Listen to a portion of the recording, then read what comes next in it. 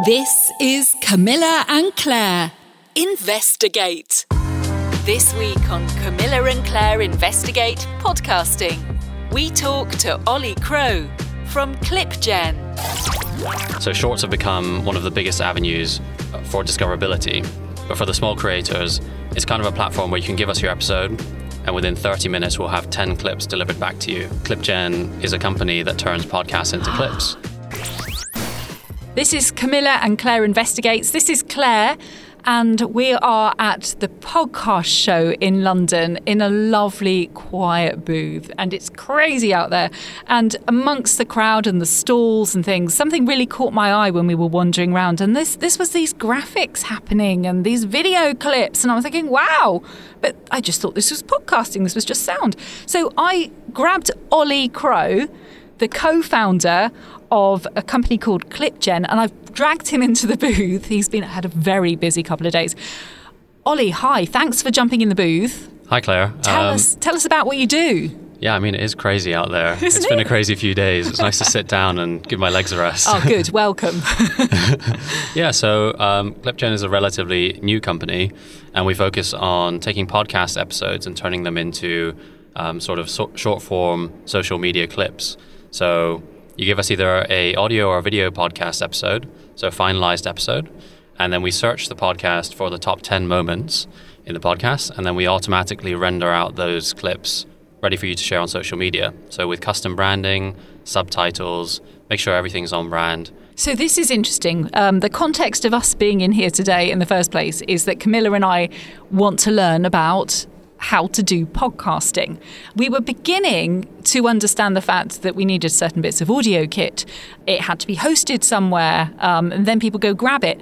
And now I come across you, and you've added a whole new mind-blowing dimension to podcasting. When did podcasting become about short clips? I think the short clip revolution is actually relatively recent, probably started by TikTok. But the short clips are kind of really important for podcasts because of the discoverability problem. A lot of algorithms and platforms don't really suggest you to watch long-form content. For example, it's hard to find a new Spotify podcast that's, let's say, 3 hours long. Spotify doesn't really recommend you to, sometimes it does, but sometimes the discoverability of those long-form episodes is kind of difficult. You can't be discovered on YouTube or TikTok or Instagram very easily. So shorts have become one of the biggest avenues for discoverability. So let's say you have a podcast and we make you 10 clips and you post those 10 clips on TikTok or YouTube, and let's say someone comes along and YouTube recommends them this 30-second clip. And after seeing 2 or 3 of these clips, the person might think, I've seen a lot of Claire. I like what she is saying. Maybe I'll go watch one of her 45-minute episodes. So it's about driving that discoverability. And again, the social media aspect of podcasting, I think, is a tricky game, but it is. It's something that everyone has to focus on, I think.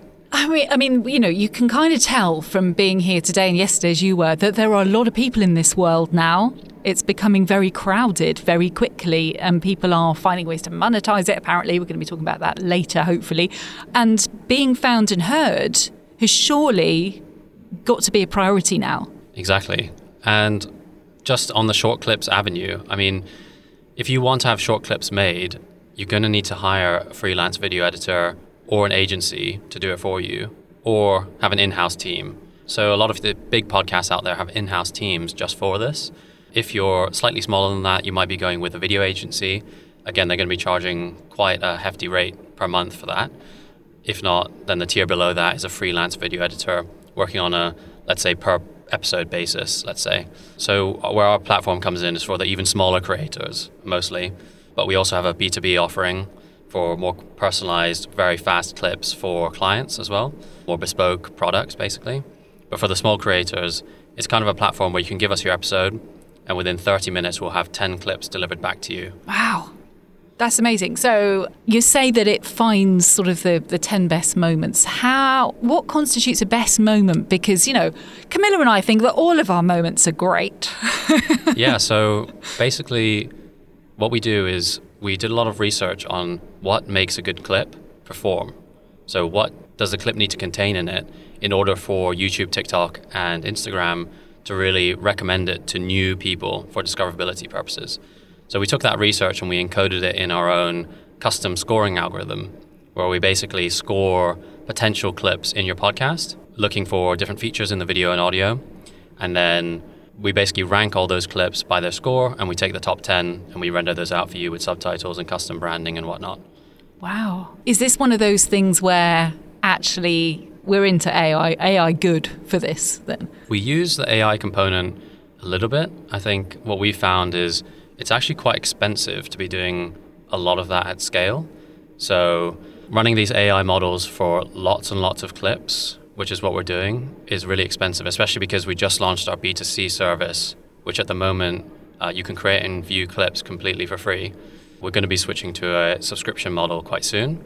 But given the volume of clips we're doing and the fact that they're free, and to be honest, even if people were paying for them, we probably wouldn't be making money if we were going for a full AI solution. It's very expensive to run just because of the length of the podcasts, right? Yeah. If it's a 10-minute video clip or a 10-minute transcript that you're running it through, it's a very different ballgame than if you're doing...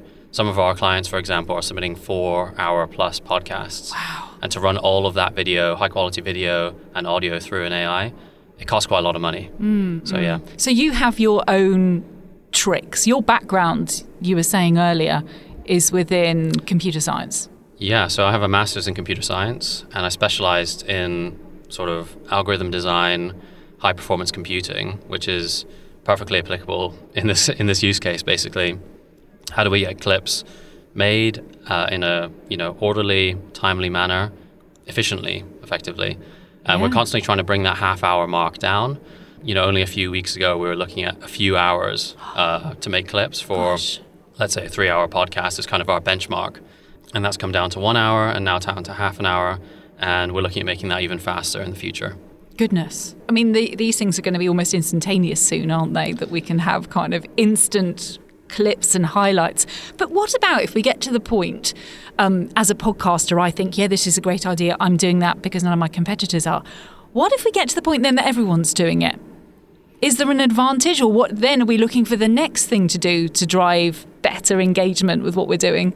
Yeah, that's a really interesting question. I don't want to say it's like a rat race, but it's almost like because everyone is doing shorts now, it's a little bit like you're being left behind if you're not doing shorts, I think. Oh no, you're frightening me now. I don't want to frighten you too much, but like shorts are so big for discoverability. Many podcasts we work with, their shorts have so many more views than their actual podcasts do.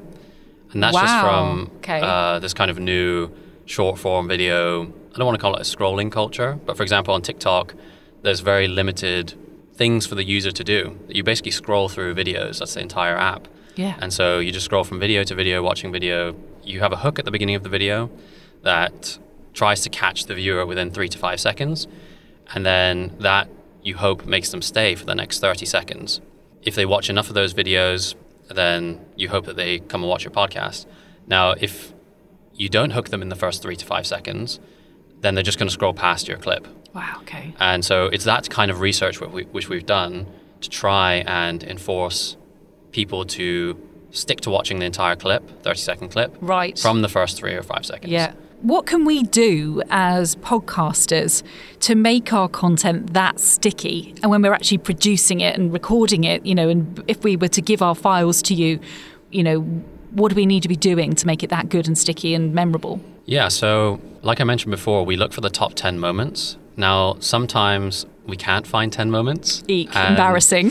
That can either be because there were no clips in the podcast, or let's say there were 3 clips that actually fulfilled the criteria that we defined for a good clip. But it can also just be because the podcast is really short. For example, if it's a 10-minute podcast, we're probably not going to find 10 30 to 60-second clips because that's the whole podcast. Yeah, true. So that's one thing. But I think on the recording side, on the actual content generation side, for the actual person recording, I think the biggest thing you can do is make sure that, for clippability, let's say, is make sure that the discussions are kind of self-contained almost. So, for example, when I ask you a question, you answer it in a way where if we clipped it out in isolation, it would make sense. Right. Whereas if we constantly refer to non-specific things, for example, if we can't say he or she or they or it, then it doesn't really matter how we clip it up. Your clip is always going to refer to it, right? And no one's going to know what it is, right? Yeah. And to be honest, it even makes sense even for unclippability, like not clippability. For example, if someone's watching a podcast and you skip halfway in and you're actually referring to something that happened that you were talking about 10 minutes ago, you're still talking about it now, but you're only saying it, or you're only saying he or she or they.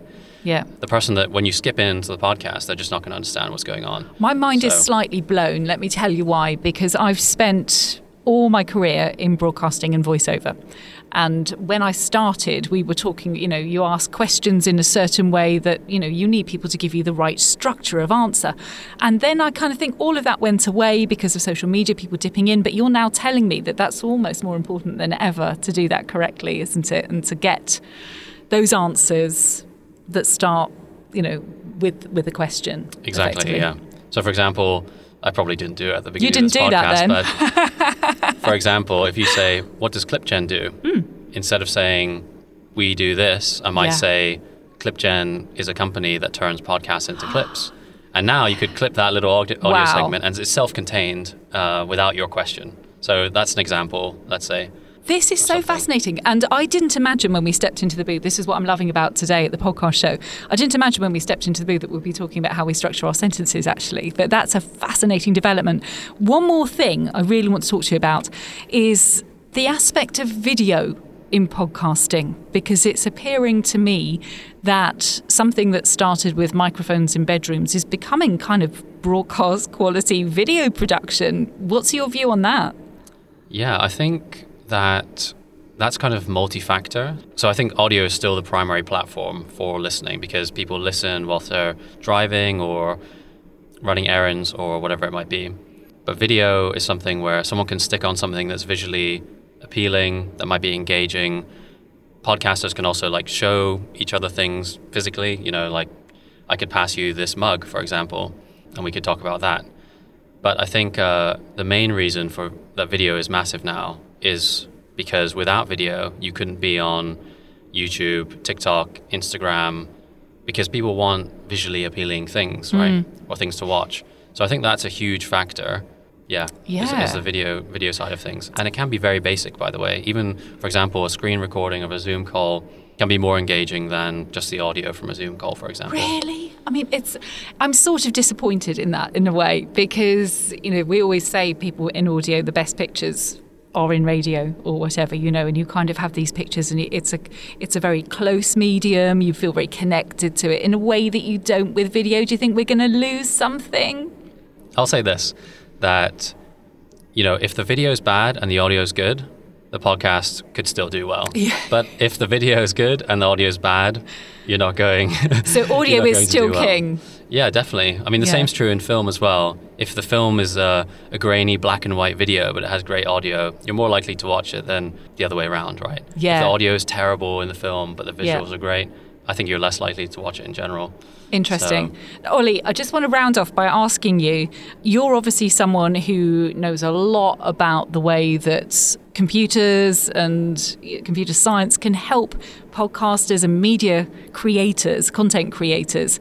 What do you think is the thing that's coming to us in the next few years? Have you sort of got some kind of computer crystal ball so that we as podcasters can get a little handle in the future?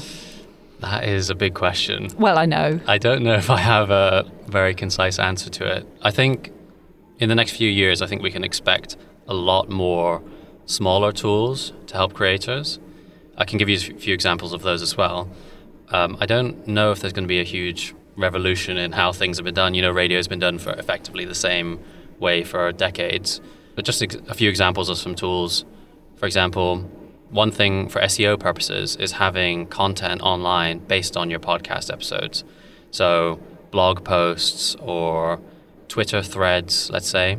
And I think one example of a tool is automated generation of that content based on the podcast.